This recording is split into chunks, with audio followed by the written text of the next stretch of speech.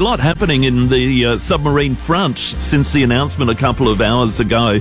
The Defence Minister, Richard Marles, saying in Canberra, he's holding a media conference at the very moment, he says the big spend over the next 30 years, we're talking of up to $400 billion, a big and necessary investment. This is a little bit of Richard Marles. Defence spending is a function of strategic complexity and strategic threat. With that in mind, it's very important that Australia positions itself to deal with the future, and I think that is going to require an increasing defence spend. All right, but former independent Senator Rex Patrick, who's also a former submariner, is fairly sceptical. He's sceptical on a nuclear sub, saying it's like a Ferrari, which is great until it needs some maintenance. But he says the plans could also be changed by future governments. We've seen, since the project was first announced in 2009, a Australian-made Son of Collins being proposed, a Japanese submarine, a French submarine. Now we're moving to a US submarine. All right, so that's probably the pessimistic view of it, which I think from listening to the Premier earlier and what's been said overseas today, we seem fairly locked into this. I can't imagine us pulling out of AUKUS, for instance. Too much at stake in that, and given where the world has since moved on since the Barracuda subs from France particularly, I reckon we need these sooner than later. Andrew Kay, CEO, Business SA on the line. Hello, Andrew. Morning, Matthew. Good news for South Australia, you'd have to say, if it unfolds the way it's been described. Definitely good news. I mean, anything that brings this level of investment and this level of jobs into South Australia is positive news for us. All right. What does it mean for the state, for the economy, in your perspective? Well, we know that in the next four years alone, we're going to see something like $2 billion invested into the state. We are going to have to start building this shipyard now effectively, and we've been told that there's up to 4,000 jobs that will be created there, and then the life of type extensions for the Collins subs will, I think, bring something like 1,500 jobs into South Australia, and that commences in 2026. So there's a pipeline that will be starting now, leading to when we get to the stage of actually building the subs here. The flow-on effects, Andrew, must be just fantastic.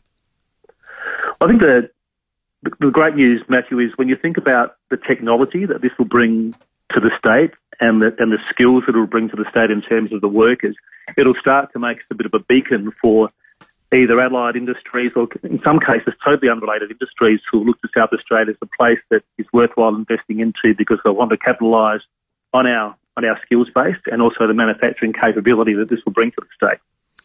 It's the skill set particularly, I mean, obviously people can learn on the job and be trained. Who's going to be in charge of that? Would we bring people from overseas to show us how to do these things? I mean, we did it well with Collins, obviously.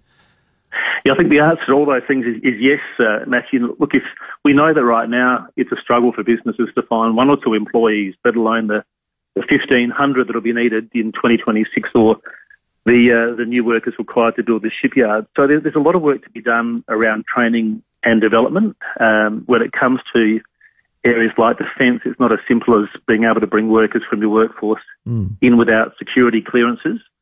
So from the perspective of Business SA, we'll be working with not just government and industry, but also our education sector to work out how we can get businesses defence ready and upskilled ready to work on these projects. Yeah, and on a wider, broader topic, Andrew, if we're building nuclear-based subs here in Adelaide, does that open the debate to looking at some of those smaller nuclear reactors being utilised in other ways, in other industries around the state?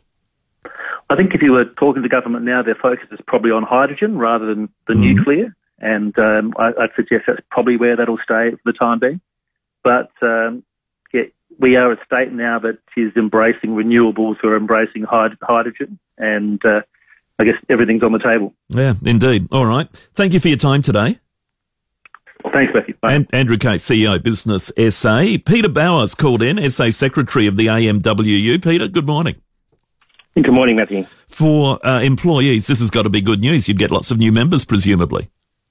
Look, we're cautiously, welcoming of the announcement. Obviously, it raises a whole load of questions in relation to the workforce capability issue. We're hoping that we're going to be able to have some urgent discussions with the government in relation to how we meet that need, because it's a massive undertaking. We're building, one of the biggest projects ever seen in this country.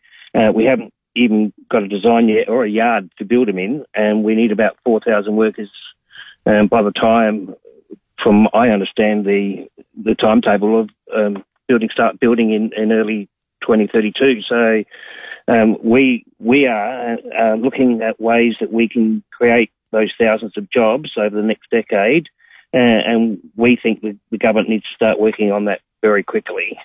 We're proposing that they start developing an engineering centre of excellence and start training some apprentices and tradespeople as soon as possible. Potentially this could change manufacturing, couldn't it, in Australia, in terms of national sovereign capability particularly? But obviously, you'd think of the future and how this could work. That many people, both here and WA, there are some huge opportunities ahead, aren't there? Oh, look, it's a massive opportunity for us. I mean, I think the Prime Minister said in his announcement today, or in the discussions that when he announced the project, that it was the biggest, opportunity since the building of the car industry in Australia. So, there's all sorts of flow-ons from having a massive project like this in relation to developing engineering capability and skills, and which flows onto other industries. So, yes, we can't underestimate the benefit this has across the whole of the country. Yeah, and I imagine you'll be having talks with government soon to try and get what you said about apprenticeships, training, etc. underway.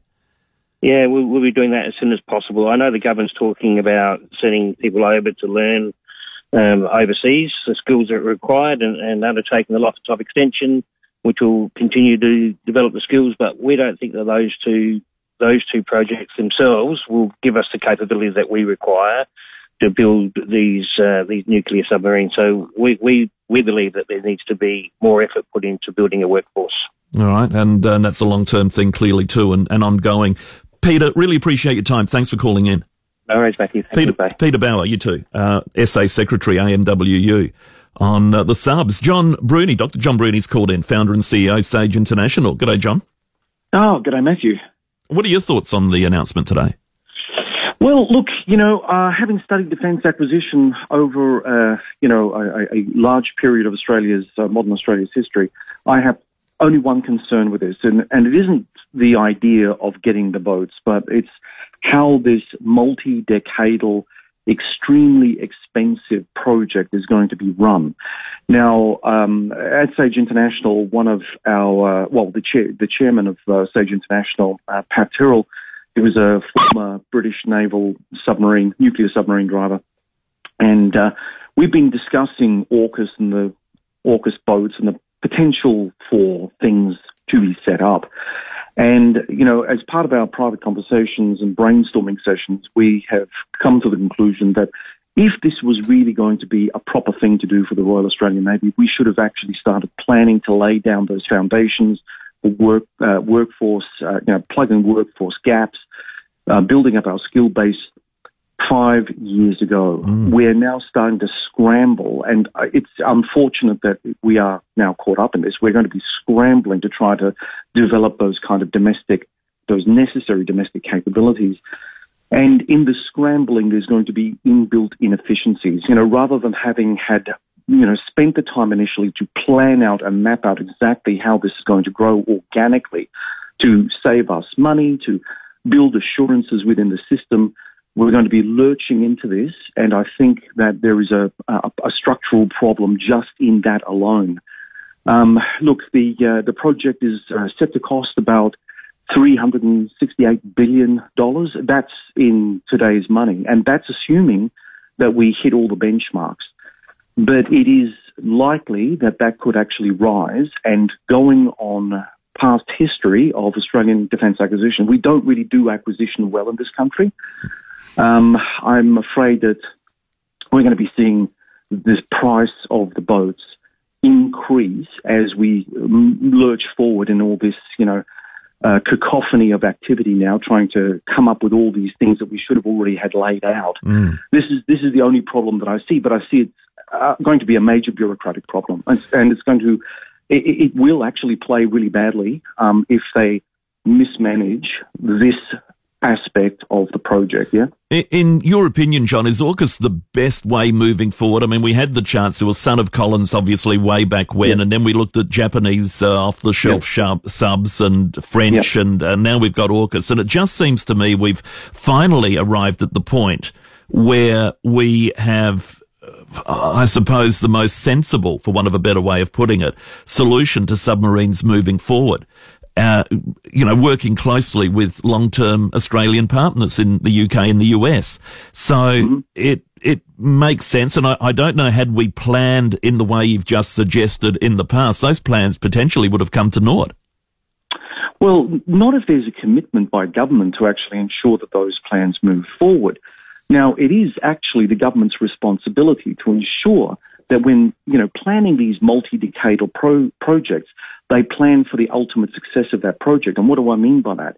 That the project costs come in, as budgeted initially in the project, as well as, the time lags don't sort of blow out for years in advance. Of course, the idea of having the first AUKUS boat in the water is still within the 2040 timeframe. We don't know exactly when in 2040. Now, obviously, we're still in the planning stages, so we can't be really certain about these things. But again, this is the equivalent of Australia building the Apollo space program and flying a rocket to the moon. That is going to be how complex and how important this project is. The Apollo space program was a highly organized venture, and I'm not so sure whether or not we're going to be seeing the same sort of boxes ticked here, because as I said, even with the Collins-class submarine, it was a greenfield site that we started. We never built submarines before, and what we did do, in spite of all the teething problems, was we delivered for the Royal Australian Navy an excellent conventional submarine capability, but it had its problems, and it did not come in at cost, and, obviously the project had blown out in terms of when we expected the first boats in the water. So I think we have to be very careful for what we wish for, and the thing that bothers me about the whole AUKUS program up to now is that it wasn't clearly laid out. It is now a multi-layered program. We're going to get some American submarines in the interim period to train up the Australian sailors. We're going to have people going overseas to, learn up about nuclear technology.